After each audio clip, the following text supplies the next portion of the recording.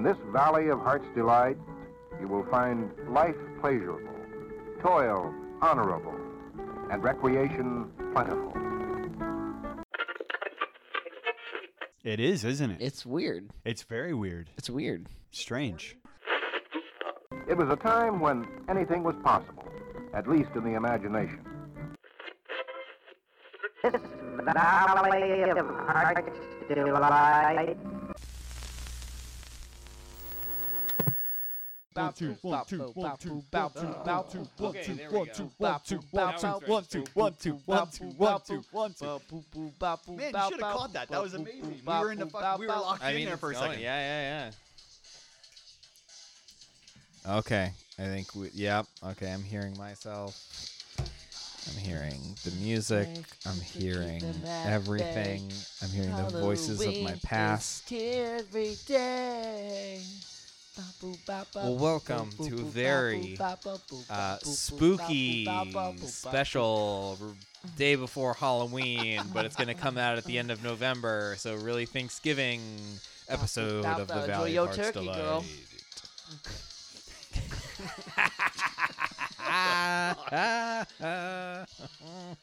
All right, let's get serious. We have a serious topic today. For once. Yes. For once, all this shenanigans we've been talking about. I'm prepared to. Did you read through the outline? I am prepared to walk out within the first 5 minutes. But you I got through. You at least know what the topic is. I was trying to do what like all these weirdos do at the gym and like read while they're on like the treadmill. Who the fuck can do that? I don't know how the fuck they do that. No, you're bobbing bouncing up and down. you can't read the word. Otherwise, you have to like hold it in front of you, which is just like outrageous. But dear Dr. Jones is coming in dry. I have no idea what asininity we're going to be chatting about this evening, but I'm sure that it will be, in fact, asinine. Andy likes to give a screaming seagull, and he's coming in dry. He don't know nothing. I wonder if that did this right over Andy. I have no idea what you're talking about. A screaming seagull. Is that a reference to Steven Seagal? No, one of the greatest. No, a screaming seagull. A screaming seagull. Are you trying to say the word seagull, Anthony? Seagull. A seagull. A seagull. You're trying to pronounce seagull. Seagull. That's what I said. Are you sure you're not talking about Steven Seagal? No, that's a screaming seagull. So wait, hold on. Is this a California thing? Do you actually pronounce seagull? Seagull. Seagull. Yeah. Seagull. A seagull. A seagull. Seagull. Am I saying it weird? Seagull? You're saying it very weird. Seagull. Well, I also say DVD apparently, and I apparently say tattoo weird. Davy D. Tattoo. A DVD and a tattoo. I couldn't find the Blu-ray, so I had to get the DVD. I love you, DVD. Wow. So that you're all scratched. Yeah, see that did go boobies on Titanic. Jesus Christ, he's still talking about DVDs. My God. So yeah, Anthony, in answer to your question, that did go entirely over my head because I had no fucking clue what you were trying to say. Okay, but okay. A screaming seagull. Yes. Yes, I that makes so much more sense now. But do you know what it is? I'm apparently assuming it's a screaming seagull. Yep. Are we ready to move on? Is that what you're trying to express, or would you like to elaborate, Anthony? Let's move on. Take us in, homie. All right. Welcome to a spooky episode of Valley of Heart's Delight, even though we're kind of spooky every week. I'm Tony. With me, as always, is Care Bear Scorpion Snake. He's also known as Caden sometimes. Mm-hmm. And also is Dr. Jones, Ph.D., also known as Dr. Jones, Ph.D. I'm currently looking up Screaming Seagull on my phone. Oh, you'll be overjoyed. Yeah. Careful what website you see. Whoa! That is what it sounds like. More like, ah! I'm a screaming seagull. Care Bear. Yeah. What are we talking about tonight? I saw the show notes, and I'm very excited. Well, to be talking about this is really. I feel like we've been doing a lot of history here because as as this is, and now Andy knows what a screaming seagull Is that what you're Can referring I? Yes. to, Can Anthony? I? Do you want to read it? I'm Andy? not going to read that shit. Andy, I think that's you should. offensive. No. It's not that offensive. It's like a. It's not like, I mean, you know, it's not that offensive. It's kind of funny. It's funny because no one in their right mind would do that except for a total psychopath. Yeah. Keep talking your way out of that corner, Anthony. I do it every week. Yes, you do. I like my back to the wall. And I like to fight my way out. Yes. Technically, for the time being, we're focusing on stories based around location, right? We're focusing on the Santa Clara Valley and the Bay Area. And to a certain degree, it kind of limits us to what we're talking about. I feel like we've covered a lot of history with Holy City, with Brookhart. Started off with a little local legend, some local murders. But we're going to get to something near and dear to my heart, and I think Anthony's heart too. Andy, what do you know about UFOs? Yeah. Man, fuck you guys. Yeah. You know what I know about UFOs? They're definitely not aliens. That's probably Could true. be people. It could be people from the future. Do I think that Anthony, when he was a rather innocent young child, saw something that he could not identify flying through the sky? It's that story's technically lost in space right now. So It is lost in space, and even if we unlose it from space, That's fine. at whatever point it will become Honestly, accessible. let's tell it. We I would probably like need to tell it hear again, the 'cause story I probably again. tell it better now. 'Cause Yes. it was like, all right. I don't know, man. It was pretty spot on when you told it before. Well, yeah, I mean, it's really not all that complicated story. Anyway, I had a UFO experience when I was a wee lad. I had to have been about like 11 or 12. I was on a camping trip with my family, and I had to go pee in the bush. And this was at I Pinecrest. think so. It was like a lake where you go boating. So I like that was Boating. boating. Right, with the seagulls. Boating with the seagulls. And at the time, see, now I'm dating myself because at the time the song that was very popular that was playing in the campsite was that Will Smith song, "Just the Two of Us." Remember Oh, that was it'd be great if it That was was- Men in Black. that? Yes. We are the Men in Black. Galaxy Defenders. Yeah, I wore that tape out. Anyway, so yes, the Will Smith song. But so you I'm were just at setting the yeah, year yeah, and the yeah. thing is like it's camping. It's the The 90s. mise we're all en thinking, scène you of know, the whole scene. I have to say, thus far, the first time you told us was much better. I got to the point. That's true. We'll cut Anyway, all this out. it's Wait. So I'm Tony, camping, yes. tell us about your UFO Yes, experience. okay, yes. I'm, Jesus. at a Get camp, to the UFO. I'm trying to. You won't let me. All right, I went to go to drain the lizard, as they say. I went to go pee in the bush, and as I'm peeing in the bush, I had this nice kind of view of the lake, and above the lake, I see out in the distance a red orb. It's just hovering there. It's not moving. It's not like it looks like it literally looks like if it was just like some sort of tower out in the distance. Red light. Didn't think anything of it. Andy, yes, I already see your face. Let me Strange just- that it looked like a tower out in the distance. Yes. Or maybe like a light on top of a tower. Yeah. But it was like hover. But it was basically kind of all of a sudden the light starts growing. Like it starts literally like kind of pulsing, and it also starts as it's pulsing. The light actually starts like the circumference of that orb starts expanding and growing. It's like it's boom pulsing, and as it pulses, the red light dims, and it actually goes from being red to pink, and then it goes almost to like white, and then it like it shoots off of light like whew, and then it shrinks back down to its original size, like back to what it used to look like, and then it shoots off into space. It like goes whew, Like directly like up.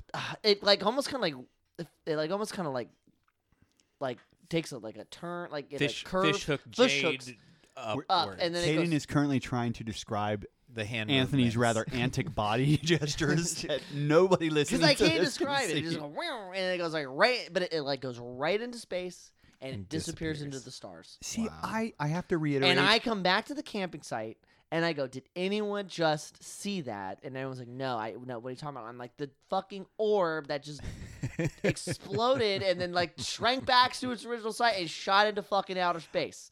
I want to repeat my original thesis, Anthony, that I think as a young wee lad of 11 or 12, you had just experienced your first orgasm and you misinterpreted it as a UFO. I don't think you were peeing in those bushes, Do man. you see lights? I think maybe when he you was. come? Maybe he was trying to pull a screaming eagle on that poor bush. Oh. Screaming seagull. What did you call it? A Screaming eagle. That's something completely different. Yes, apparently. I'm sure That's- just as That's bad. probably also on whatever list you and like your 14-year-old friends passed around in early high school that had all those weird things listed on it. yeah, probably. It's probably on that same sheet of paper. I'm sure it is. You know, yeah, Anthony, I do actually see lights. all the time, everywhere, good. because we live in a city. Should we? Okay. I and- see that. Okay, and I was thinking, because I saw the show notes, and I was thinking, okay, like maybe it'd be good to like kind of give our, before we get into like the meat of the show and like what we're going to be talking about, maybe like Where we stand. where we all stand on actual UFOs, because like I was thinking, I think that's been made pretty clear. No, but what do you? I mean, do you just mean like literally like people seeing shit flying through the air that they can't explain? no, I mean like in general, like if a bunch of Nazis grabbed me and they tied me to the chair and they were like, "Do you still believe in the aliens?" And I don't know. So why okay, I made you're them sound asking about French. aliens. Yes. You're The asking French about. capture me and they're like, "Do you believe in aliens?" And I'm like, "Do you believe in aliens?" And I was like, nah, probably not.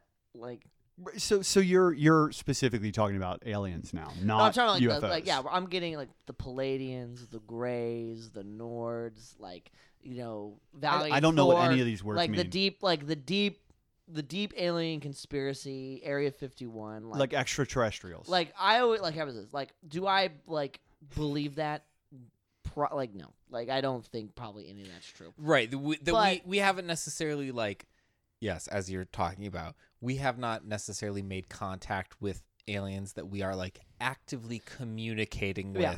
and conspiring with and like have a deep underground base where we Yeah. have like an intergalactic economy with them Yeah. of some sort. Yeah, Probably not. Yeah, but I grew up a big sci-fi nerd. Grew Yes, up, like, huge likewise. a huge Star Trek nerd. I used to sit with my dad and watch like all those A&E like old school '90s the Area 51 and that show that Leonard Nimoy had, like Unexplained Mysteries. Things I used to love that shit as a kid. I mean, it's just like it just always like kind of got my imagination going. Right, stoked my imagination, and it was always just like really cool, and I just loved reading about it and like knowing it. But I don't I at the end of the day I consider myself more of a follower of science and evidence, and I would But still. it's fun to It's fun to think about, and it's fun to hear and I think nowadays we live in a time where unfortunately that used to be just kind of fun schlock to get into and just kind of get into and read about and have fun with, and it was always fun to listen to the crazy people talk about it. But now, unfortunately, we live in a time where it's become dangerous, which is kind of sad to me, and I'm happy to cope with that. But I guess the question is like, is it actually really that dangerous right now? I mean, like there are jackasses out there who are spouting off incredibly inane things, like Alex Jones. Well, yeah, I was Tom, But, like- Tom DeLonge's organization just got a contract with the Navy. Right? Yes, I saw yeah, that. that is true. I saw Yeah, that. it is. It's an interesting time. Which, if you didn't know, Tom DeLonge of Blink-182 has founded an organization dedicated to uncovering the truth about UFOs. He's got to Yeah, do of something. course he has. He's got to Of do course he something. has. He's no longer making millions of dollars. Yeah, Blink yeah. 182. There's a. That'll happen. Yeah. And No, but I mean, or like Dan Aykroyd or all those dudes. I mean, Anthony, I think probably most people feel exactly this, pretty much the same thing that you just said. Oh, yeah. Like it's I'm just it's laying kind of fun to think about. Like, I mean, sure it is. Like, I mean, whatever. Like, I was interested in stuff like that when I was a kid. Like, I love reading science fiction and fantasy books that stoked my imagination. But at no point, like, I've never like wandered around looking for like elves because I believe they're real because I was entertained by them when I read books or saw TV shows about them. Oh, you know yeah. what I'm saying? Like, Oh, you know what ghost hunting? no. Oh, well. But ghosts are not. you're mixing a lot of apples and oranges tonight, man. You Nah, went from UFOs to aliens Well, I and guess from what I'm saying, elves to ghosts. I'm going off my own experience. Like, where my Or friends were like, hey, are let's they go all the ghost same thing? Alien, ghost, Ghost, yeah. elves who fly Yes. around in UFOs. Who are actually just future humans. What I'm just saying is, like, yeah, now we're talking time travel too. Jesus, it's pretty good. we've already covered. So Andy, basically, a lot Andy of is a ground. completely non-believer. But technically, you are the only actual scientist in the room. You know what? I am. I'm a bit of a scientist myself. But as scientists, okay. So here's the deal. Like this is as a scientist, that approach to understanding the world requires an open mind and skepticism, which means you never say, "Absolutely not, no way, I do not believe that is possible." Mm-hmm. Because quite frankly, unless you have evidence that you can point to that absolutely proves Right, that that's there is not definitive. extraterrestrial life, or like that there is no God, like you can't claim that you know that if Right. you're a real scientist, which means Right. you always have to say, based on the current evidence that is available, there does not seem to be any reason to subscribe to the existence of whatever it is that we're talking about, right? And that's where I find myself, right? Like, I mean, if I saw, perhaps as a like rational adult now, not like a 11 or 12-year-old kid in the dark at a campsite. Like, I mean, did I see a lot of stuff that was weird or hear stuff or experience stuff when I was a kid that I didn't understand? Of course I did. A lot of it's just because I hadn't built up enough life experience to contextualize what was happening and to understand what was going on, right? And there's still things that like happen. I'm like, what the fuck was that? But I don't immediately rush to assume that it's a supernatural source or an extraterrestrial source. I assume that there has to be some sort of like terrestrial, rational, natural explanation for it. And oftentimes there is. If you take the time to actually Yeah, and like, here's the go. investigate it. When I you say, know? like I said, when I say I saw a UFO, I saw an unidentified exactly. flying object. Sure. I don't know what it is. Chances are, like, okay, most likely, what is it? Is it something that's probably from Earth that I just didn't understand what I was looking at the time? Yeah.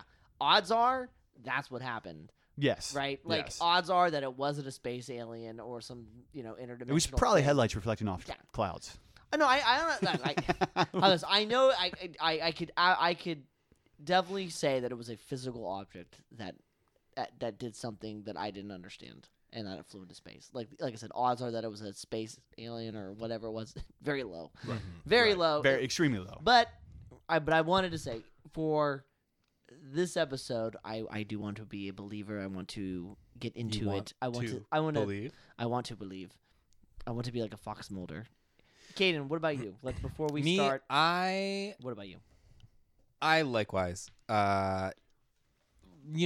raised on sci-fi and fantasy and all that stuff. But I remember in second grade, I basically forged a book report by saying that I read a book about UFOs that did not actually exist, and I just wanted to write about UFOs. Hell yeah. And so I just wrote this thing up, and I was like, I read UFOs, the truth behind the mystery, and it said that there are aliens that are coming to Earth, and it was a good book, whatever it was. But I've always been a firm believer that there's something out there. I personally subscribe to the theory that every possible universe is constantly occurring, always, at all points, forever, indefinitely, and that basically just every possibility exists in either this universe or a mirror universe or a mirror universe of that universe. I don't know what reality we're in. Maybe we're in the reality where there are UFOs and they just kind of appear to check in on us. Maybe they're future humans. Again, I've seen things in the sky. I've had experiences that I'm like, I can't explain that. I cannot definitively say that was an alien spacecraft that has traveled from the Pleiades nebula to come communicate with us. But I'm like, sure shit wasn't a plane. I don't know what meteorological, quote unquote, and there will also be a lot of quote unquotes in this episode as well. I don't know if it was a quote-unquote meteorological event, but I'd have no explanation for that. But let's just dive right in, considering that it's already almost 20 minutes in.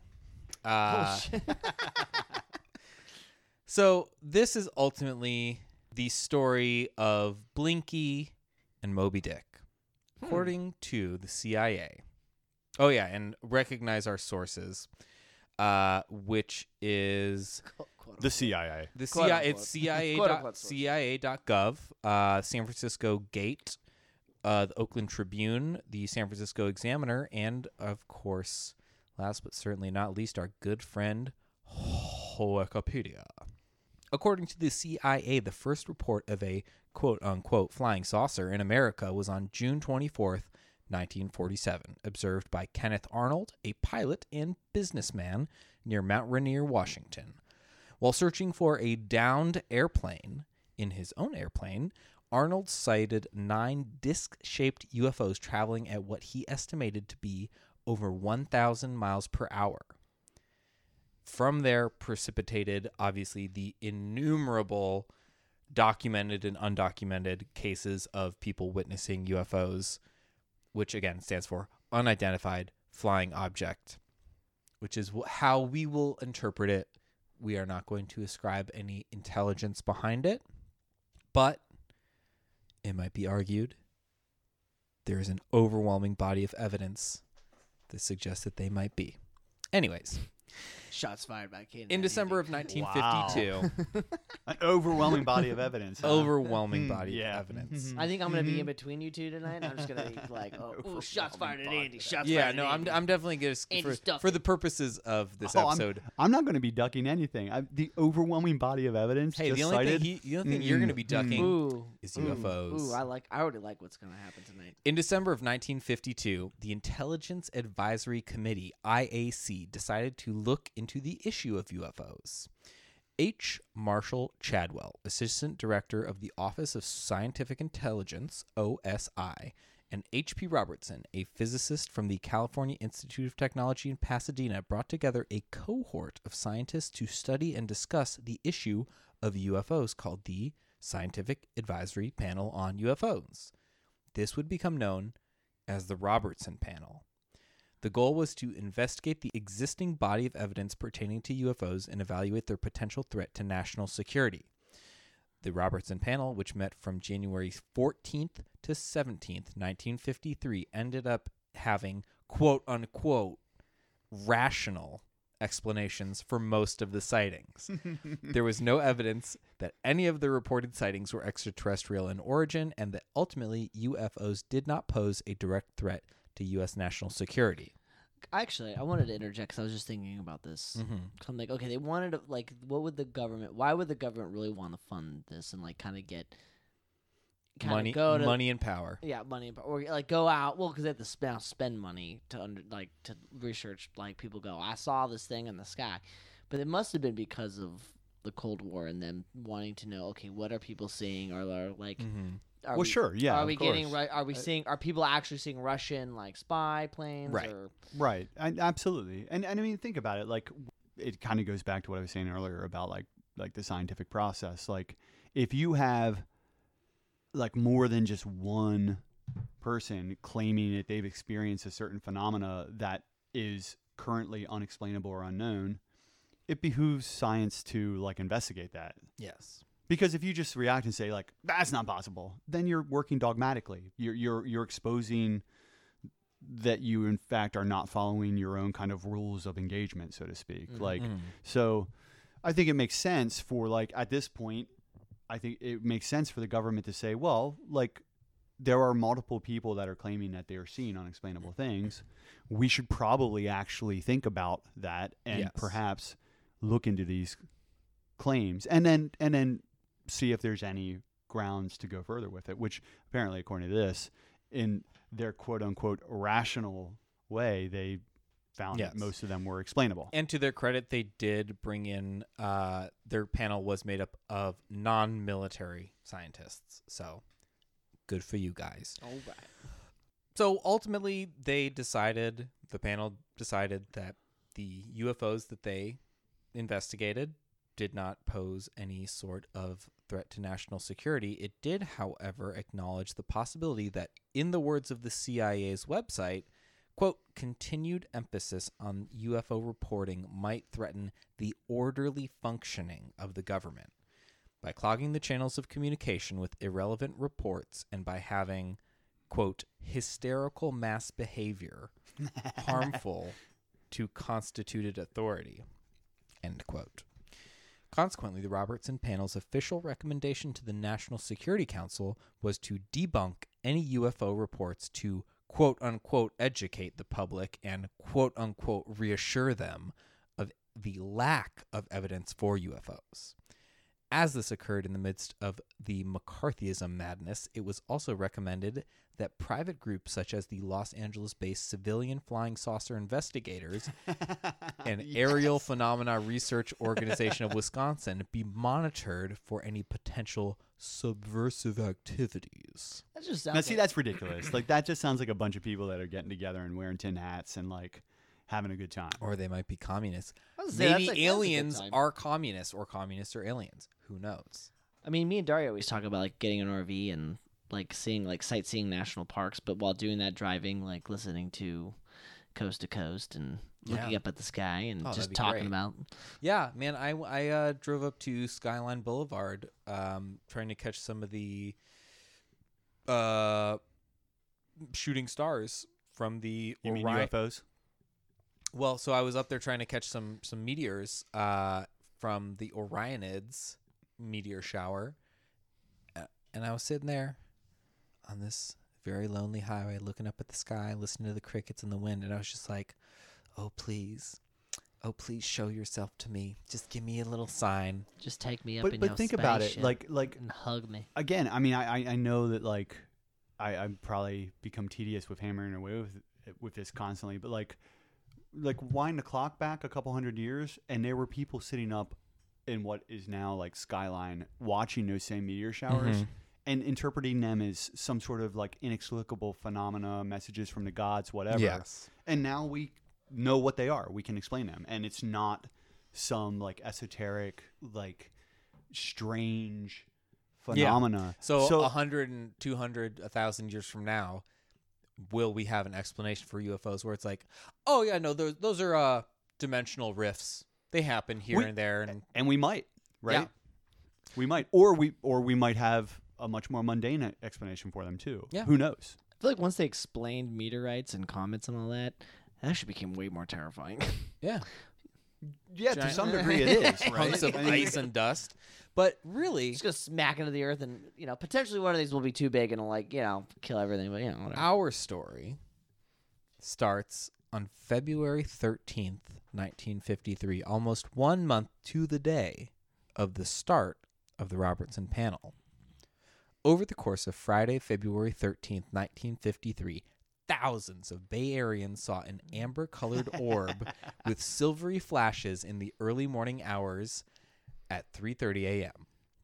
The aerial phenomenon was nicknamed Blinky. Blinky. The object came in from over the ocean to the west, hovering, zipping around at incredible speeds around the skies over San Francisco, Oakland, and Marin at what was estimated to be 3,000 to 10,000 feet altitude.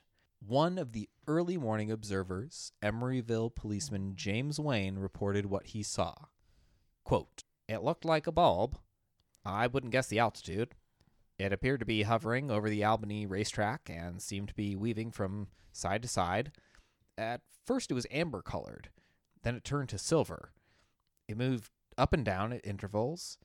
It moved to the north, round like a bulb. Then it moved south." Okay, can I interject? Mhm. Interesting that amber color and then it turned Silver. silver. Like I saw something red and then it turned kind of like Oh, pinky white, interesting. and then it was an orb, and it Kind of why I wanted you to reshare your story. 'Cause I was like, oh. Anthony saw Interesting. Blinky. I like, saw fucking Blinky.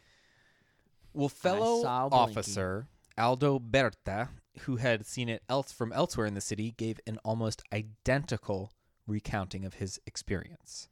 Several more witnesses observed the object move from the Richmond Hills in the East Bay, travel over Alcatraz Island, over the Golden Gate Bridge, and out toward the Farallon Islands until it left sight. However, Blinky appeared again over the San Francisco Bay at 6:18, hovering between Hunters Point and Alameda before traveling south.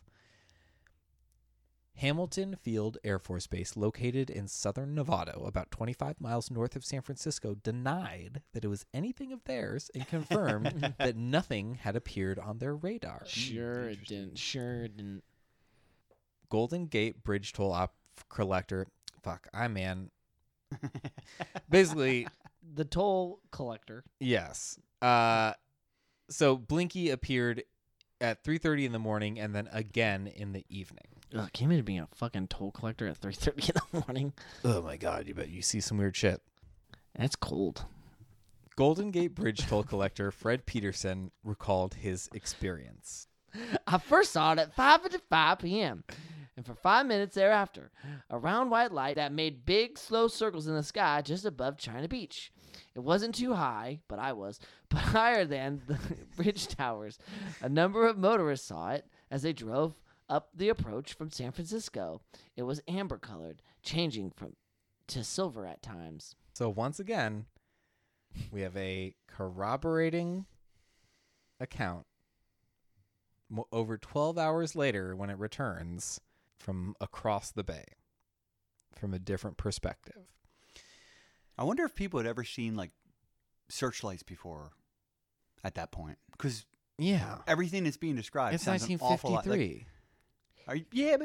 But you never know. Like I remember like living down in LA, and like sometimes movie premieres would have like the big gigantic searchlights. lights. Yeah. And they were pretty wild to see. Sure. And they sound an awful lot like what these people are describing. And it would also make sense that a lot of people would see them and probably be confused and freak out and start asking questions. Okay, well, but this sounds like it's more irregular, and like the pattern of the zipping is irregular. Like you can kind of easily see like a like, you know what I mean? Well, I'm not saying that it's like a marketing gimmick for like a theater opening. No, I know that. I'm just saying I'm defending. Think about when it was, man. Maybe this was like some sort of like. Yes. Maybe this is a ship out on the Pacific No, Ocean, I like disagree. shining. I would disagree with that. 'Cause searchlights. They just got through World War II. Like, and indeed, people, there were searchlights and shit like that. Like, perhaps you should consider the account of Civil Defense Ground Observer Corpsman Michael Moran, stationed at the top of Mount Sutro. he's gonna tell it like it is. I can As tell. he reported, object sighted, round, color, black with silver. Behavior, went straight up, then straight down, also circling. Estimated altitude, 10,000 feet. Characteristics, 2 flicking vapor trails, definitely not jet type. Sound, deep throb. Position, directly over tower. First sighted, 5:58 p.m. Length of sighting, 24 minutes. Weather, clear. Visibility, unlimited. Whoa. This account was corroborated by his fellow corpsman observers, Rudy Pugh, Ray Rogaway, and Roy Homer.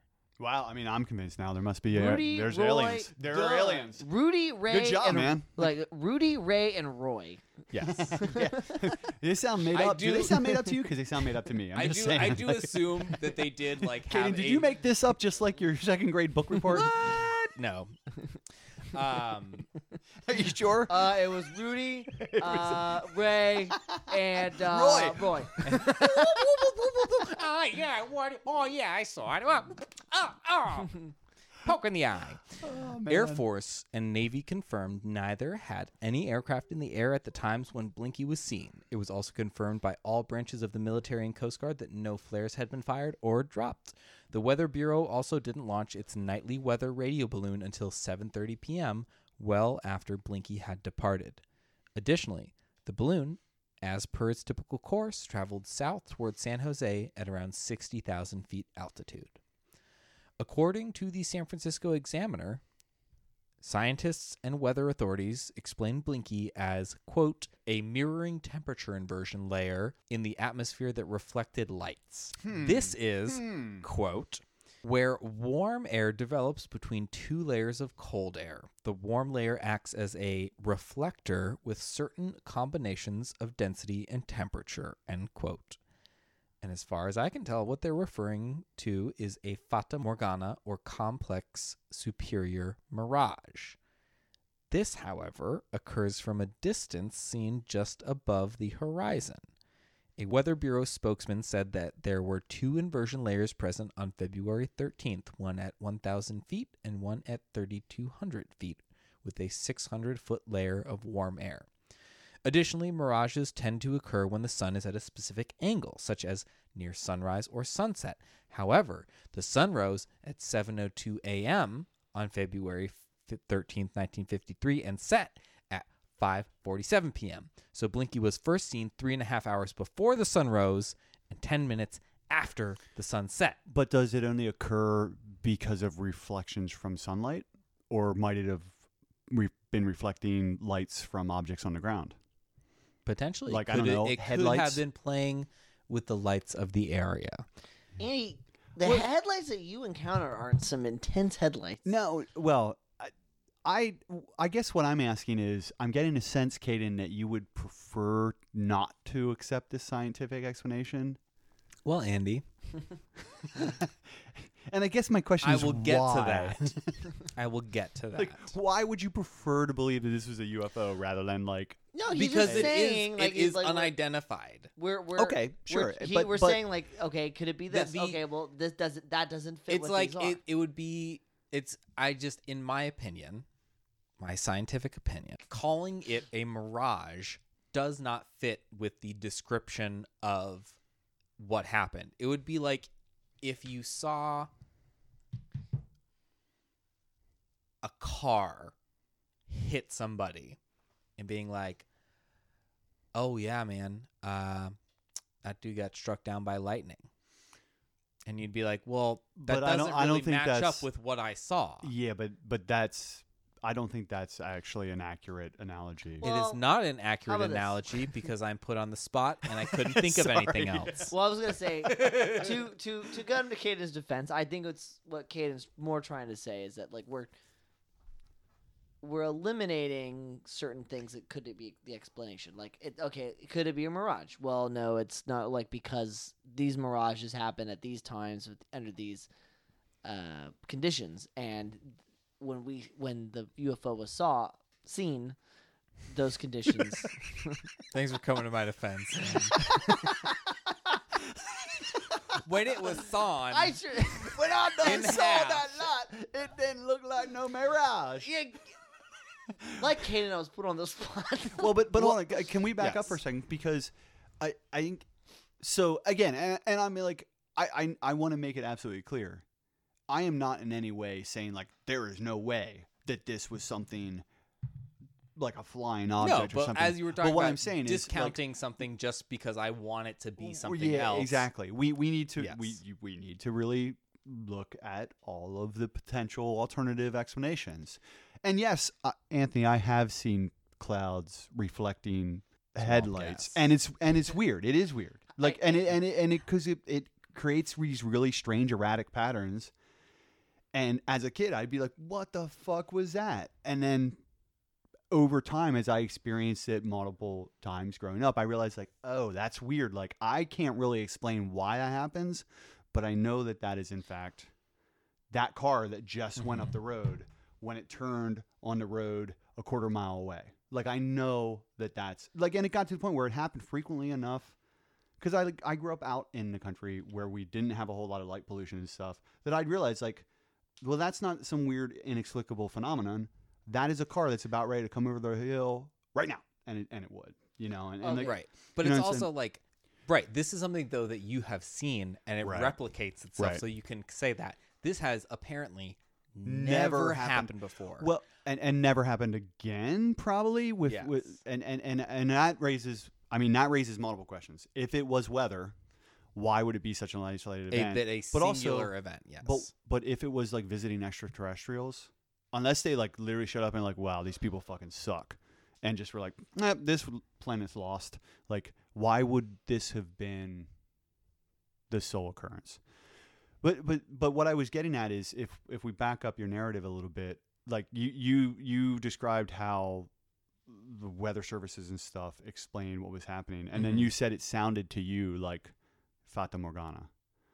I mean, so are you making that comparison? Because I think what I did with my own Googling and research and whatnot, that is what I believe they are talking about. But they do not use the term Fata Morgana or complex superior mirage, but when they talk about layers of air acting as reflectors and differences in temperature and density, I believe that is, from what I could tell, that's what a mirage is. But you do see what I'm getting at, right? Is that you might be saying, well, it sounds like they're talking about this phenomena, and then you're assuming that they are talking about that phenomena, and then you're looking at the descriptions of it and saying, and you're using that as your litmus test to say, well, but that then couldn't have been possible. Indeed.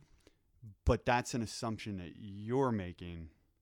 Yes. Rather than what they actually said. This is an entire episode of assumptions and jumping to conclusions. I mean, I wish we had a climate scientist that could sit here and like try to explain, because none of us are experts in that realm of knowledge. Speak for yourself. At all. Yeah. Well, other than Anthony, who yes. I've seen a lot of weather in my day. I've seen a lot of weather. It's rained a few times here in California. And previously, a few times. One time it hailed. Previously, one of you brought up the Cold War, and many in that era were also quick to point out that UFOs had only been a recent phenomena, more likely than not a cause of fear of the Russians. World War II brought an unprecedented military occupation of the skies, with entire cities being leveled with new aircraft and munitions. But then again, if this is just anxiety and paranoia caused by the Cold War, why weren't there reports of these quote-unquote weather phenomena previously? Were people really just that much more prone to looking skyward that they saw something that they'd never seen before? They might have been. I mean, it could be cultural kind of psychosis brought about by trauma experienced via the Cold War. Could be. I think our answer lies in the events that transpired 12 days later. On February 25th, another bulb-like object was spotted floating in the sky, but this time it had a more straightforward explanation. An Air Force Skyhook meteorological balloon, 73 feet in diameter, 129 feet long, floating between 40 to 60,000 feet elevation. Oh, dude, Anthony, is that what you saw when you were 12? No, it didn't have it didn't look like that. But I think this is definitely like when they talk about like weather balloons, crashed, when they talk about like in Roswell, like a crashed weather balloon. This is what they're talking about. Right. And I will say this, like, that's almost too prosaic and not gratifying to me. It's like I would rather these phenomena be the cause of like rather rare and really esoteric weather patterns, rather than just like, oh shit, it was just like a lost weather balloon, like that freaked a bunch of people out. Yes. Well, these weather balloons were part of the Air Force's weather Operation Moby Dick. These balloons carried meteorological instruments in a metal box, could reach 100,000 feet in elevation, and were said to have been able to cross the country in a single flight. When they fell below 30,000 feet, the instrument box was automatically detached and parachuted gently to Earth. The balloon itself was made of translucent plastic and was said to glow in the sunlight. Why was it called Moby Dick? Who chasing the white whale or something? I don't know. Call me Ishmael. I don't get it. Could you imagine being like the poor like Midwestern farmer that like happens to be the farm where that box of weather instruments just like gently parachutes it down and just like, what the fuck? And returning it to the U.S. government would get you a handsome $25 reward. No shit. God which damn. I believe in 1953 God money damn. was That's a lot $8 of- trillion. That's a lot of wild turkey. It is. Even in today's money, $25 worth of wild turkey is a lot of wild turkey. Southern Comfort, man. Yeah. Tarnation. It's a lucky day. This was the first time one of these balloons had been released in the Bay Area. While there were, again, numerous reports and sightings of what the journalists deemed Moby Dick. Astronomers at the UC Berkeley campus easily identified the object as a balloon, able to see the seams of the plastic on the balloon's surface as well as the metal box it held. Hamilton Air Force Base, however, picked nothing up on radar and claimed there had been no locally released balloons. Right. A jet pilot. Sounds familiar, doesn't it? A jet pilot who happened to be in the air at the time reported to Hamilton Base that he was investigating the quote-unquote thing he saw, and Hamilton Air Force Base scrambled 2 more jets. Debriefing of all 3 pilots determined that it was indeed clearly a Moby Dick weather balloon. The balloon reportedly hung stationary over San Francisco due to a quote-unquote zero drift zone in the stratosphere where it was stuck. Eventually, San Franciscans watched as the balloon blew up. Why did you throw quote-unquotes there? Are you going to try to claim that there was some extraterrestrial intelligence holding a weather balloon in a static No, I'm pattern? just saying that it was apparently due to a quote-unquote zero drift zone in the stratosphere, according to meteorologists. I just wanted the pilot. Ground control, we got a dick. So San God Francisco. damn it, Anthony! Like, always lowering the tone. You're nothing but reliable. That's my job on the show. San Franciscans watched the balloons blow westward out to sea toward the Farallon Islands as evening fell, turning red as it caught the last gleams of sunlight popping over the horizon. Boring. Right? You know what I think? I think that the whole Moby Dick nonsense was concocted to cover up the initial appearance of Blinky. Yeah, boom. This is Of course you do. clearly an attempt by the military and the government powers to confuse and distract the public from the truth about UFOs. Absolutely. By releasing a Yeah, balloon, clearly. it provides an easily identifiable object in the sky that is tangible and explainable. And it's also, I think there's also kind of a little ploy of like, oh yeah, well, like, oh, we don't know, we don't see things on radar, like, oh, these things just kind of happen and slip by, and like, oh, we didn't get the memo that there was a balloon in the area. Having lived in San Francisco for almost 10 years, I have never seen any mirage phenomena as described by the quote-unquote experts, the government Fucking cuck journalist these fucking Will experts. Stevens lays out in his SF Examiner Yeah, articles. Where these fucking experts get us. Right. According I agree. I mean, having lived in a city for 10 years makes you more of an expert than a highly trained scientist. It's true. Thank you. Yes. Yeah, you're right.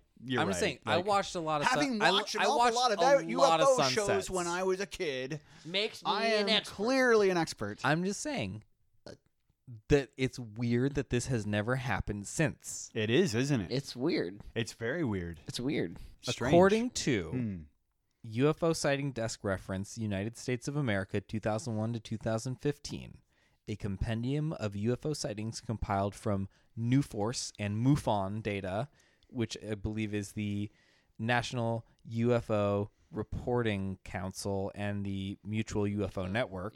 This data was compiled by authors Cheryl Costa and Linda Miller Costa between 2001 and 2015. California led the nation in UFO sightings with almost 16,000 out of over 120,000 reported sightings. That's not surprising. Los Angeles County alone beating out 40 individual states with 3,200 sightings in That's that not 15-year surprising. period. Cheryl Costa noted that the people who see the majority of sightings are outside having a smoke, walking the dog, or outside smoking, walking the dog, according to a 2017 San Francisco Gate article by Jake Ellison. And I think I will open it up to discussion from there because I think, Andy, obviously, resident scientist, you do bring up good points. I acknowledge I am very biased because I want Blinky. Oh, how I want Blinky to be a why? UFO. But why do you want? Because I want there to be magic in the world. But that's not magic then. Maybe it is magic. It's just more science. Well, isn't magic just science that you don't understand? No, science is magic you do understand. That's actually a Well, damn, Anthony, this is 2 episodes in a row right here, brother. Holy shit! This is. Pass the toilet paper. I can't believe that. I told Andy that there was a reason why you're here. That was deep, Anthony. And I'm not kidding. Actually, that's a good spin on it. I might use that in my classes. Yeah. Say what you said again, because I forgot now.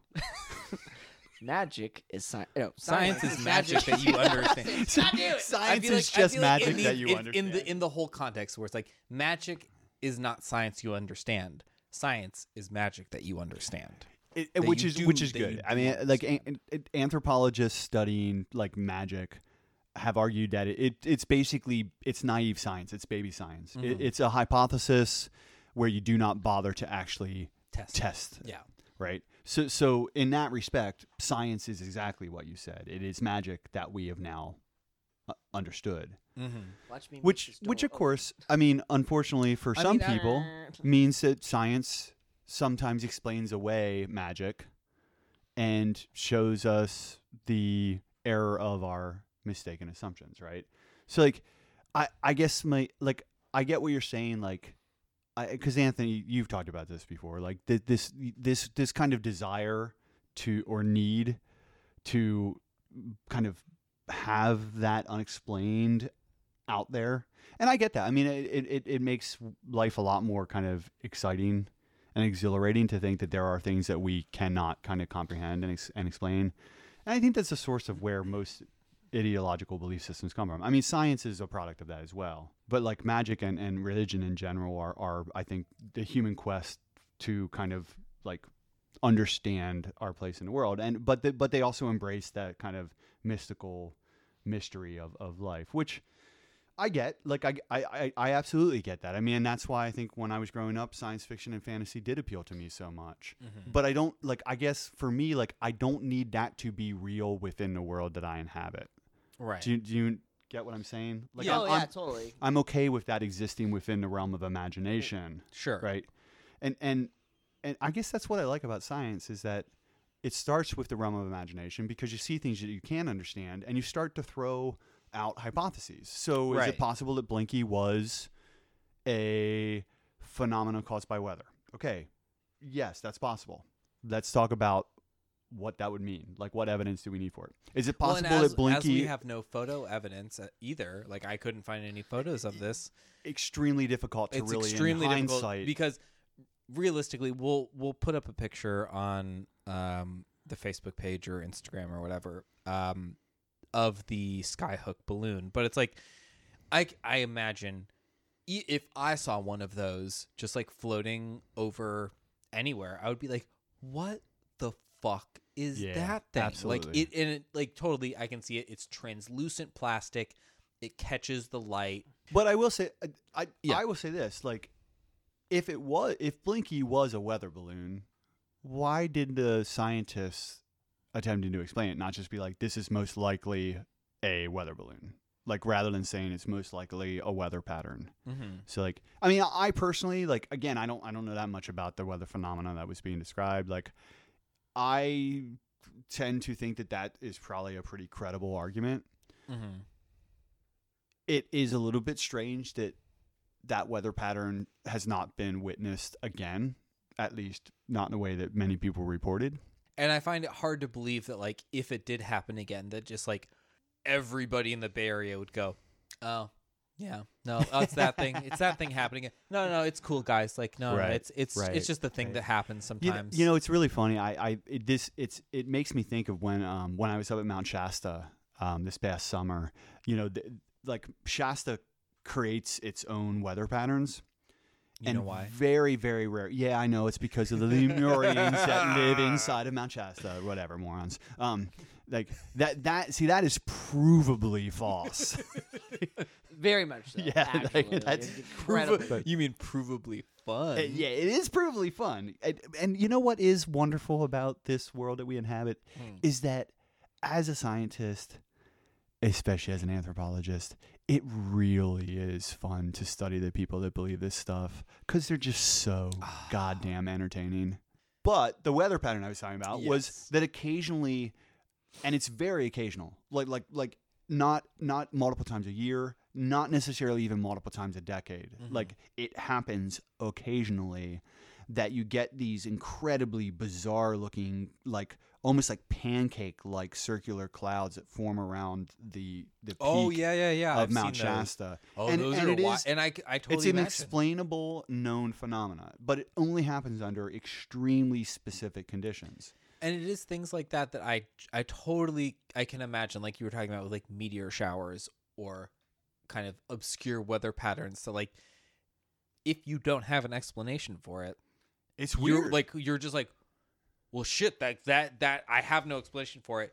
It is beyond my understanding. Thus, it transcends into the realm of like mythology and religion. You know, like kind of like that fantasy of explanation in the same way that like, you know, people argue reports of like angels were actually UFOs. The gods of yore were actually aliens. Yeah, no, I'm familiar with those claims, and there's absolutely no reason whatsoever to give credence to that argument. That aliens were gods? That gods were aliens. Oh, yeah. Or that angels were aliens. Or that the burning bush was actually an alien spaceship that was speaking to humans. And like, I trust me, I've read a bunch of these books. They are fascinating because I am always just befuddled by the gullibility of people. It's a great story. It's a wonderful story. And I love watching the incredible gymnastics that people go through to try to justify their preconceived belief based on the data. Yes. And typically what those gymnastics... Which is what today was an exercise of. Absolutely. But typically what those gymnastics also employ is the willful excising of data that undermines the preferred hypothesis, right? So like that is exactly what Graham Hancock does. That is what all of his predecessors that he is shamefully ripping off have done for decades, like going all the way back to Eric von Däniken, where a bunch of like and his predecessors, where a bunch of this kind of schlocky like analysis of prehistoric texts and artwork comes from. Is that like the problem with looking at something, whether it's a symbolic artwork left behind by an ancient civilization or whether it's a phenomena right in front of your face, is that our brains tend to fill in an explanation that is more a product of us than of the artist or of the phenomena, right? And we see what we want to see or what we've been kind of like trained to see. And you can turn that accusation back to scientists, right? You can say, well, you have a preferred hypothesis. Oh, I mean, are seeing what you want. I love the whole kind of it. Admittedly, sure, but like the way that people use the quote unquote dogma of scientism, that it's like, oh, well, you don't have an open mind because you're just based in your pre-existing theories, and it's like, well, yeah, man, it's just because, you know, the only way that like our entire understanding of the universe works is if the Earth is a sphere. Yeah. So like it would be kind of weird that like all of the physics would still remain consistent except for the Earth, which is actually a disk. And it's like, yes. Yeah. Well, and that's like, I think that like the vast majority, I mean, there are times where scientists do become dogmatic and they are unwilling to incorporate new data that runs counter to their preferred explanations into new hypotheses. And that's a problem. And that's absolutely. But that's part of the peer review process of science, is that at times scientists kind of do, as a cohort, assert certain truths that are deemed to be like completely demonstrably true, but that then can then lead to resistance by the scientific community to embracing new data. But we also need to always scrutinize the data that we're looking at. And what frustrates the hell out of me is when people present data and say, well, what about this? And scientists are like, we explained that 50, 70, 80 years ago. And people are like, well, no, but you've been suppressing this. And they're like, no, if you bothered to read the scientific literature, that was a data point that we explained 80 years ago. Yeah. We don't need to talk about it now. And people are like, no, you're trying to suppress data. It's like, no, we don't. Like, why do we need to keep repeating this same explanation? Yeah. We put it to bed, and it is there in the scientific literature if you bother to take the time to actually read the scientific literature. But people don't, because they simply want what they want to be true. And like I and they're not like career scientists. They're like a dude who has a day job and then in his spare time hunts UFOs or tries to prove that the Earth is flat. Right. And to some degree, like also, I just want to make it clear. In no way am I equivocating belief in UFOs with belief in the flat Earth. Well, I believe in UFOs. I've experienced UFOs. People who believe in the flat Earth need to reevaluate some things in their lives. But the beauty of that one Flat Earth documentary is that the scientists that they interview do point out that like it's important to have inquisitive people, right? Who do take an interest and then say, well, what about this? But at the same time, those inquisitive people need to inform themselves of the vast body of data that exists that might already have answered the question that they want to ask. And that's, I mean, it's both exciting. Like for me as a teacher, it's really exciting when I have students that are like, oh shit, like what about this? Like I just learned about this. And it's like, well, I'm so glad that you're excited and you're inquisitive and you want to know about it. But that's wrong. Like, I'm sorry. It's like we've talked, and like for me, like as someone that studies ancient Maya, like it is insanely frustrating to have people like Von Donigan looked at Pakal's sarcophagus lid, and he saw Pakal depicted there at the controls of a spaceship. Oh, and you know what? I was going to bring that up. I look at that and I'm like, I see it too. Totally. I see a spaceship for sure. And that's the human brain finding patterns. Like, I get it. But first of all, you're looking at it through, in this case, 20th or 21st century Western eyes, where spaceships or at least planes or spacecrafts are a thing.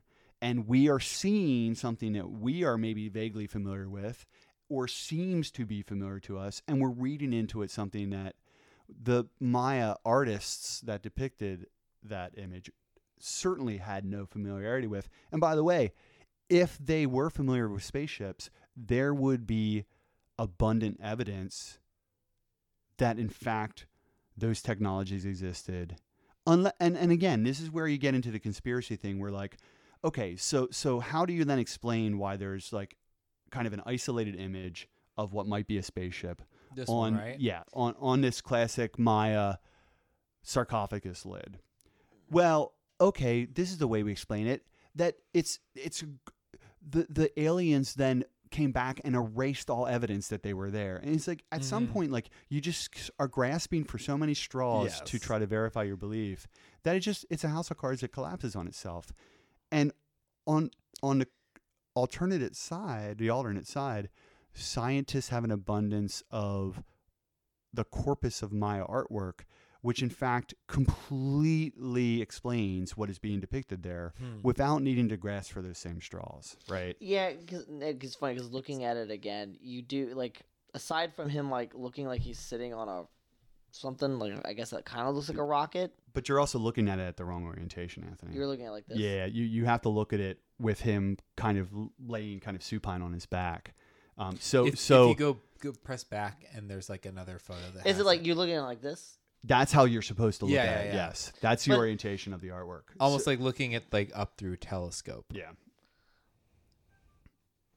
Yeah, I guess. But what it's depicting Pakal emerging from the Earth Maw, which is the depiction at the bottom, and he's ascending the world tree, which is it's a symbol of the Ceiba tree, and at the top is a celestial bird, which actually is one of the Maya. It's one of the Maya.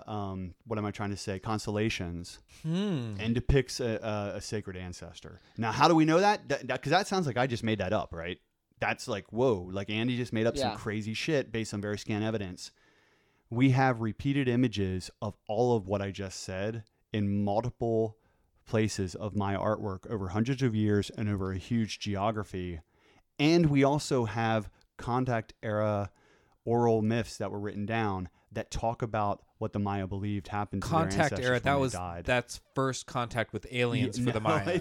Well, yeah, they were called Spanish people, and they floated across the ocean on inexplicably strange craft, which to the Maya probably seemed like creatures from another planet coming to bring about the end of their existence. Of course, the Maya civilization had collapsed well before the Spanish arrived. Right, and that's actually it's. But you guys get what I'm saying, right? Right. I mean, it's like if you have to contextualize what you're seeing, and most of us don't because we just don't have the context. Like Anthony, as an 11 or 12-year-old peeing in a bush, he sees something and he has no way to contextualize it or explain it. So it clearly becomes what is an indelible experience in your life, which is pretty powerful, right? And like I know I give you so much trouble about it and keep saying it's just headlights on clouds, but like that probably is an important part of who you are today and your inquisitive nature, right? I don't know if it was important, but it happened. Well, but I think it was because I mean you still talk about it all the goddamn time. So like, it's a cool story.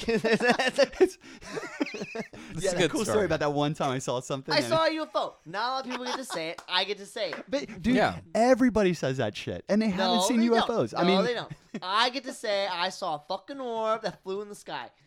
Not everyone gets to say it. I hold on to that shit. Well, because right, I mean that's true. And, Not everybody said that because I have never seen anything like that. How about this? How about maybe it's because of the crowd I kind of hover in. I hover in. I hover. I get to tell that story more often than other stuff that I True. But I was say, speaking of the Spanish, I think we talked about this previously too.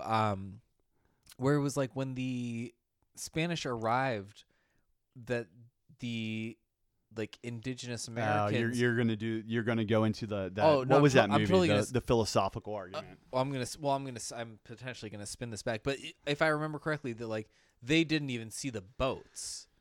They saw like the ripples, and they were just like, and saw kind of like a vague, like they couldn't really like, they had no concept of like a Spanish fleet, and so they were just like, I don't buy that. what the fuck is that? I've never bought that particular story has been repeated again and again and again. I mean, first of all, and like, tell me if I'm wrong. Well, because this is just stuff that I've heard you're in various documentaries. You're wrong.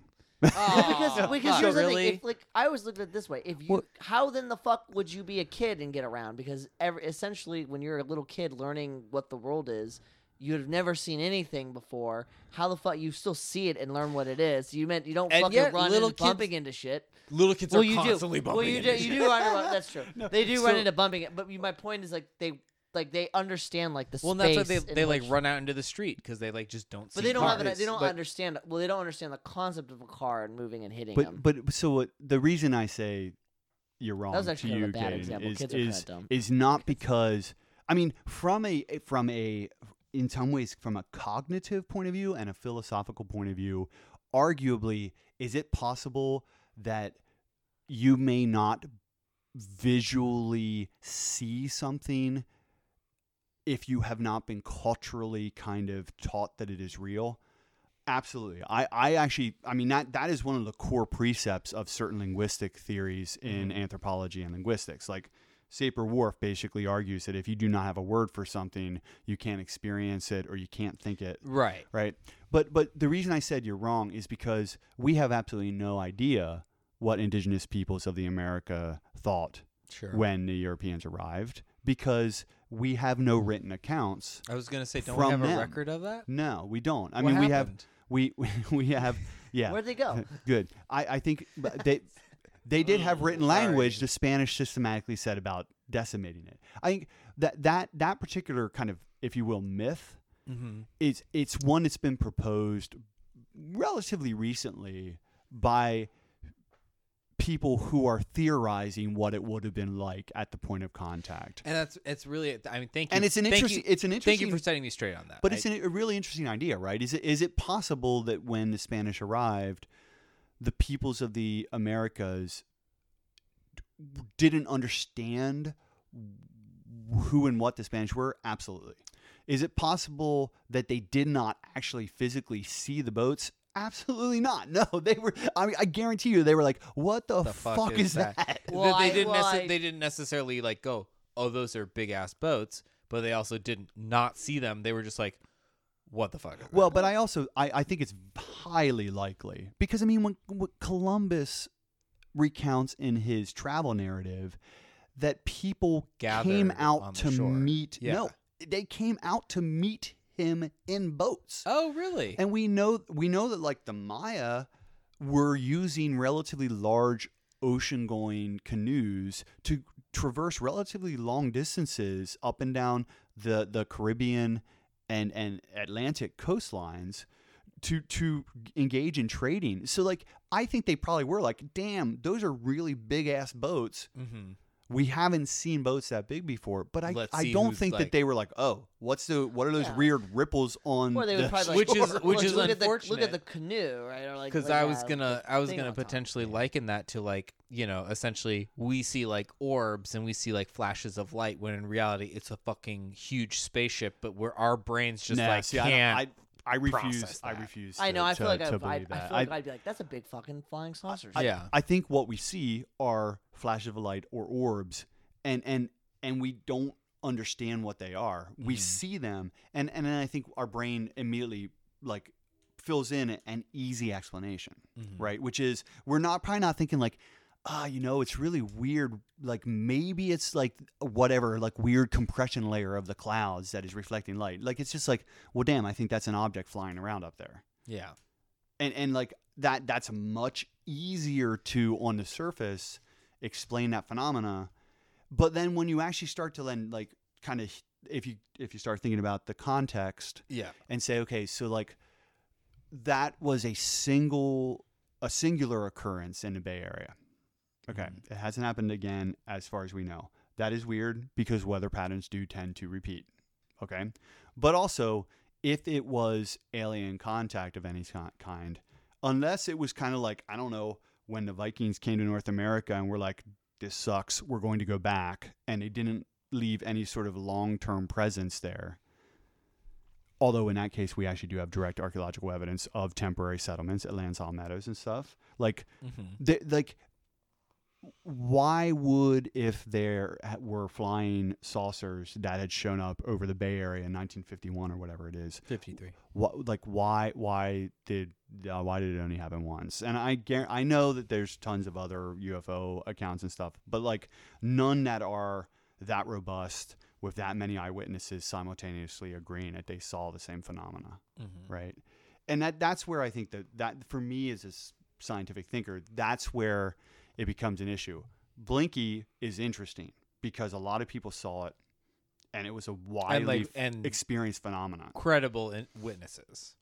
At the same time. Yes. You know, like the UFO sightings elsewhere tend to be isolated incidents of people experiencing it. No one else saw it. If you right? Also, I highly recommend go to the New Force sightings page, and they have, I believe it's literally you can just write in holy shit anything from let's go October 2nd, Marin County, California. Shape, sphere. Duration, 3 minutes. Summary, glowing lights in formation just south of San Quentin. October 2nd, 12 noon. Hayfork, California. 7 minutes. On History Channel, there should be a contact number to help people come forward. Yeah, there should be for the writers who are writing that garbage to come forward and confess to their crimes. Yeah. So if you see anything or you want to corroborate something that you saw, go to New Force. That's NUFORC.org. That's the National UFO Reporting Center. You can check out things that have happened in your area. Very cool. So if you see something, you can see if anybody else will corroborate that. Yeah. You know, I guess if you go through life constantly looking for something, you will see it. Whereas if you go through life constantly saying nope, nope, nope, and then you see it anyway, that's much more powerful. And like that to me is that's the difference between like believers that are seeking evidence to affirm their belief they're constantly looking for positive reinforcement of it, and they always find it. That is exactly why magic and religion have persisted as long as they have, and why they are comforting, and why so many people just subscribe to them, and why science is not very gratifying for most people, because science requires that you're like, I don't believe it, I don't believe it, I don't believe it, I don't believe it, until you're forced to believe it because there is absolutely incontrovertible evidence. Right? Well, the irony is that actually science has made their life much more gratifying because it's allowed them to like travel to other countries within hours and well, sure. I mean, and that's very, the thing. like, It's like comfortable life despite absolutely even, you can't like think yourself into levitating to like South America. I mean, you can try. Good luck. I'd love to come watch you. Yeah, talk it's like, to oh, thanks for Shinrikyo. Yeah, thanks for like That thanks for dude could keeping me levitate. getting like polio and you know. Right. No, and that, but you know what I'm saying. Like No, I like, totally- like, yeah, that's just like the superstition thing. It's like you can punch the roof of your car to stop that light from changing red 20 times, and it won't work 19 times. And then the one time it does, you're like, see, I told you, it works. Hey man, that's Like- all baseball pitchers need. Belief. No, just like Oh, and for it to happen weird, yeah, it to happen. Superstition. Superstitions, yeah. yeah, needing to happen like one time, and they'll always do it because Mhm. it becomes Because it routine. happened that one time. But if you, and Yeah. then if you don't do it, and then something bad happens, you're like, well, shit, that's because I didn't do the whole fucking whatever. Yeah, I had a hat trick in my rec league hockey, and I listened to Tool before, so I had to listen to Tool Every time. for like a year. Every time I had, did I score a hat trick every game? Nope. You know, this is a total like left field, but because I'm lecturing on religion and magic and witchcraft right now, and we were talking about superstition, and I did not know what the like Greek roots of that word were, so I was like, Of somebody religion? look it up. No, of superstition. Oh. I'm actually curious. And so I assumed it was going to be like without proof or like without like evidence, and it it actually translates into like basically gazing from above with awe, Oh, weird. which is also, but it's so appropriate. Yeah. Where you're just like, dang, like I can't believe that worked. yeah, like Yeah, whoa. like, whoa, like because it doesn't work. Yeah. But that's I don't know. I mean, this was a good program. I enjoyed it because like I think it's important to talk about stuff like this and try to like contemplate how we build knowledge. Like that epistemological question is a really essential one that I think in our society we are losing. Like people are simply accepting stories without demanding any evidence to support them. Well, I almost would say it's almost a strange inverse, right? They are accepting a story and then demanding the evidence, right? From like government, like Well, no, I you're think hiding the evidence, you're suppressing the evidence. Where's the evidence? You're right. They're demanding evidence to something well, no. So I that think they just automatically. Oh, I, kind no, of- no, I get what you're saying. I think Like where like they're like, well, the Earth is flat, and they're like, right, but like, okay, but like we went, like you can see where we landed on the moon with a cheap telescope. We take pictures from space, and they're like, yeah, but like, is that real? well, Well, I was yeah, even and gonna that's say the Area 51, right? Storm Area 51, right? Demand Which, the what a evidence. disappointment. We're demanding the it evidence was a that true we disappointment. assume is there, right? We're Right. not. Or I think, like from my vantage point, it's people are simply believing something that they want to be true, and then they're demanding evidence from someone to validate to that. falsify it. They're Mhm. like, okay, no, so prove me wrong, and then when you offer the abundance of evidence that we have that their belief is wrong, Yeah. then they're like, well, I don't believe that evidence. yeah. And it's like, well, wait a second. Like, you just asked us to present you evidence, and we did, and you're then claiming that the evidence is false, but you have no grounds to falsify it other than that you don't believe Yes. that the contrary to your belief Yes. is, in fact, possible. I heard You this. just- And the because Earth of is that, flat. and No, because it's of that, not. we will not be I believe having it is. Andy back on the podcast ever again. And that is totally fine with no, me. You but actually, losers. I think next episode, have a little something that's a little bit more evidence based. Is it going to be some other bad shit, crazy stuff like UFOs? Yes, No. God damn it, man. Or Of is course. it, wait, are we going to do shit? Are we going to do the Lemurians of Mount Shasta? Because We will get to the There's Lemurians. definitely no evidence for that.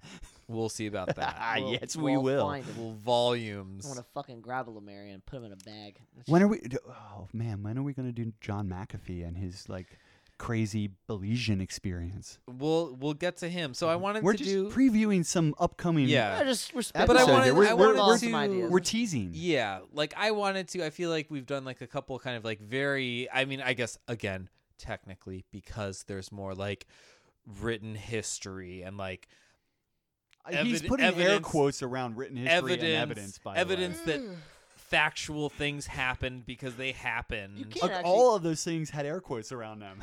Yes. Depending on the history books, you can put air Yes. quotes around written history, depending on who's writing it. Right, but so like I said, That we- that's true. You know that's true because people can just bullshit. and, We've like, done a couple big kind of meaty There is good meaty history versus bad histories. We've done a couple big meaty histories, and I feel like it's good to break that up with some perhaps shorter, one episode with a little bit of the spooky ookies and a little bit more fancifuls, some of the urban legends and tall tales of the I like area. that tall tales of the area. Yeah. I love that. And so I think next episode, this is something I think you'll be familiar with as well, being a local boy. Oh, okay. I'm excited. I'm not a local boy, and I have no idea what we're going to be talking about. I Yeah, am a that's I right. can't wait to I find am a out. local boy, and I have no idea what he's doing. Bam. Any last thoughts, feelings, hopes, dreams, emotions? Wait. Well, go ahead, Anthony. Go Oh, ahead. I'm sorry. my I'm only sorry. last words were going to be. I just wanted to add talking about the epistemological topic. I heard a really great quote. Just to add was, we are going through an epistemological crisis, We are. and I thought that I felt that was like a really great. I felt that added to what you were saying. Yeah, no, that's all I wanted to add. we absolutely are going through an epistemological crisis right now because the general public has become, I think, willfully ignorant of how we actually build legitimate knowledge, and they, in general, seem to be like blindly accepting assertions from people without demanding any justification or evidence. And by the way, despite my own personal political leanings, I don't see that only happening on one side of the political spectrum. And it's disturbing that people are simply just becoming so dogmatic and deeply entrenched in their preferred way of viewing the world that first of all, they're not willing to have dialogue about it. I'm not inviting dialogue about basic truths of how the world works. Like, to some degree, as a scientist, sometimes we just have to shut that down and be like, nope, this is not right, negotiable. but that's kind of what's like expected. The Earth is not fucking at this flat. point. Like, sorry, Yeah. it's not. Like, we do not have to have that conversation. It's not flat. Like, why are we fucking talking about this again? This is an ancient So, like, why are you trying to repress? story. Why are you trying to I'm not repress that trying. movement? It would be suppress, not repress. But I am not trying to suppress. Why are you trying to suppress me, bro? Now I'm trying to repress you. Caden's face right now is fucking classic. I'm not actually entirely sure that is accurate what I said, but I like to think it is. But no, I whatever. I don't See, even know and I what just started that believe you. particular I rant, just but there we believe go. you. That's right. It's See, your, that's your All big right. science Mhm. brain. That's all right. right. I think. But We the can go on about epistemological other crisis things, thing. Yeah, we need to. I think we need to arrive at some sort of détente about like the acceptability of people just simply making up wildly speculative ideas and asserting them as truths. Like, we just need to, like, as a society, say we're not going to accept that. Like, we demand rationality, at least from people that are in positions of power. I mean, if you want to go I off think to that's like asking a bit some much. sacred temple or whatever with a group of gullible like congregants and just make up some wacky shit and do that in your own privacy, like, that's fine. And in fact, I admire that. I think people need that. But like when it's being like bandied about in like halls of power that have really, really deep impacts both locally and globally, like it's dangerous. It is. No, yeah, we need logic and reason should be the rule of law. There's a reason why our Constitution mandates separation of church and state. Unfortunately, it doesn't mandate separation of state and lunatics. Yeah, unfortunately. Hey, I think that's a good place to end. But is our program brought to us tonight by any real or fake sponsors? Oh, let's make up a sponsor. It's brought by. I got nothing. Our program tonight was brought to you by Glade Cashmere Woods. When a skunk stinks up your recording studio and you need to try to render it to some sort of human tolerable level. Cashmere Woods. This episode is brought to you by your own existential crisis. That's right. You are going to die one day. I'm not. All right, is that it? Do you want to plug all our the social media stuff that exists? Rate, review, subscribe. We're on iTunes, Spotify, Stitcher, Pocket Cast, SoundCloud. If you haven't already liked our Facebook page, Valley of Hearts Delight, just type that into the Facebook page search bar. Give us a like.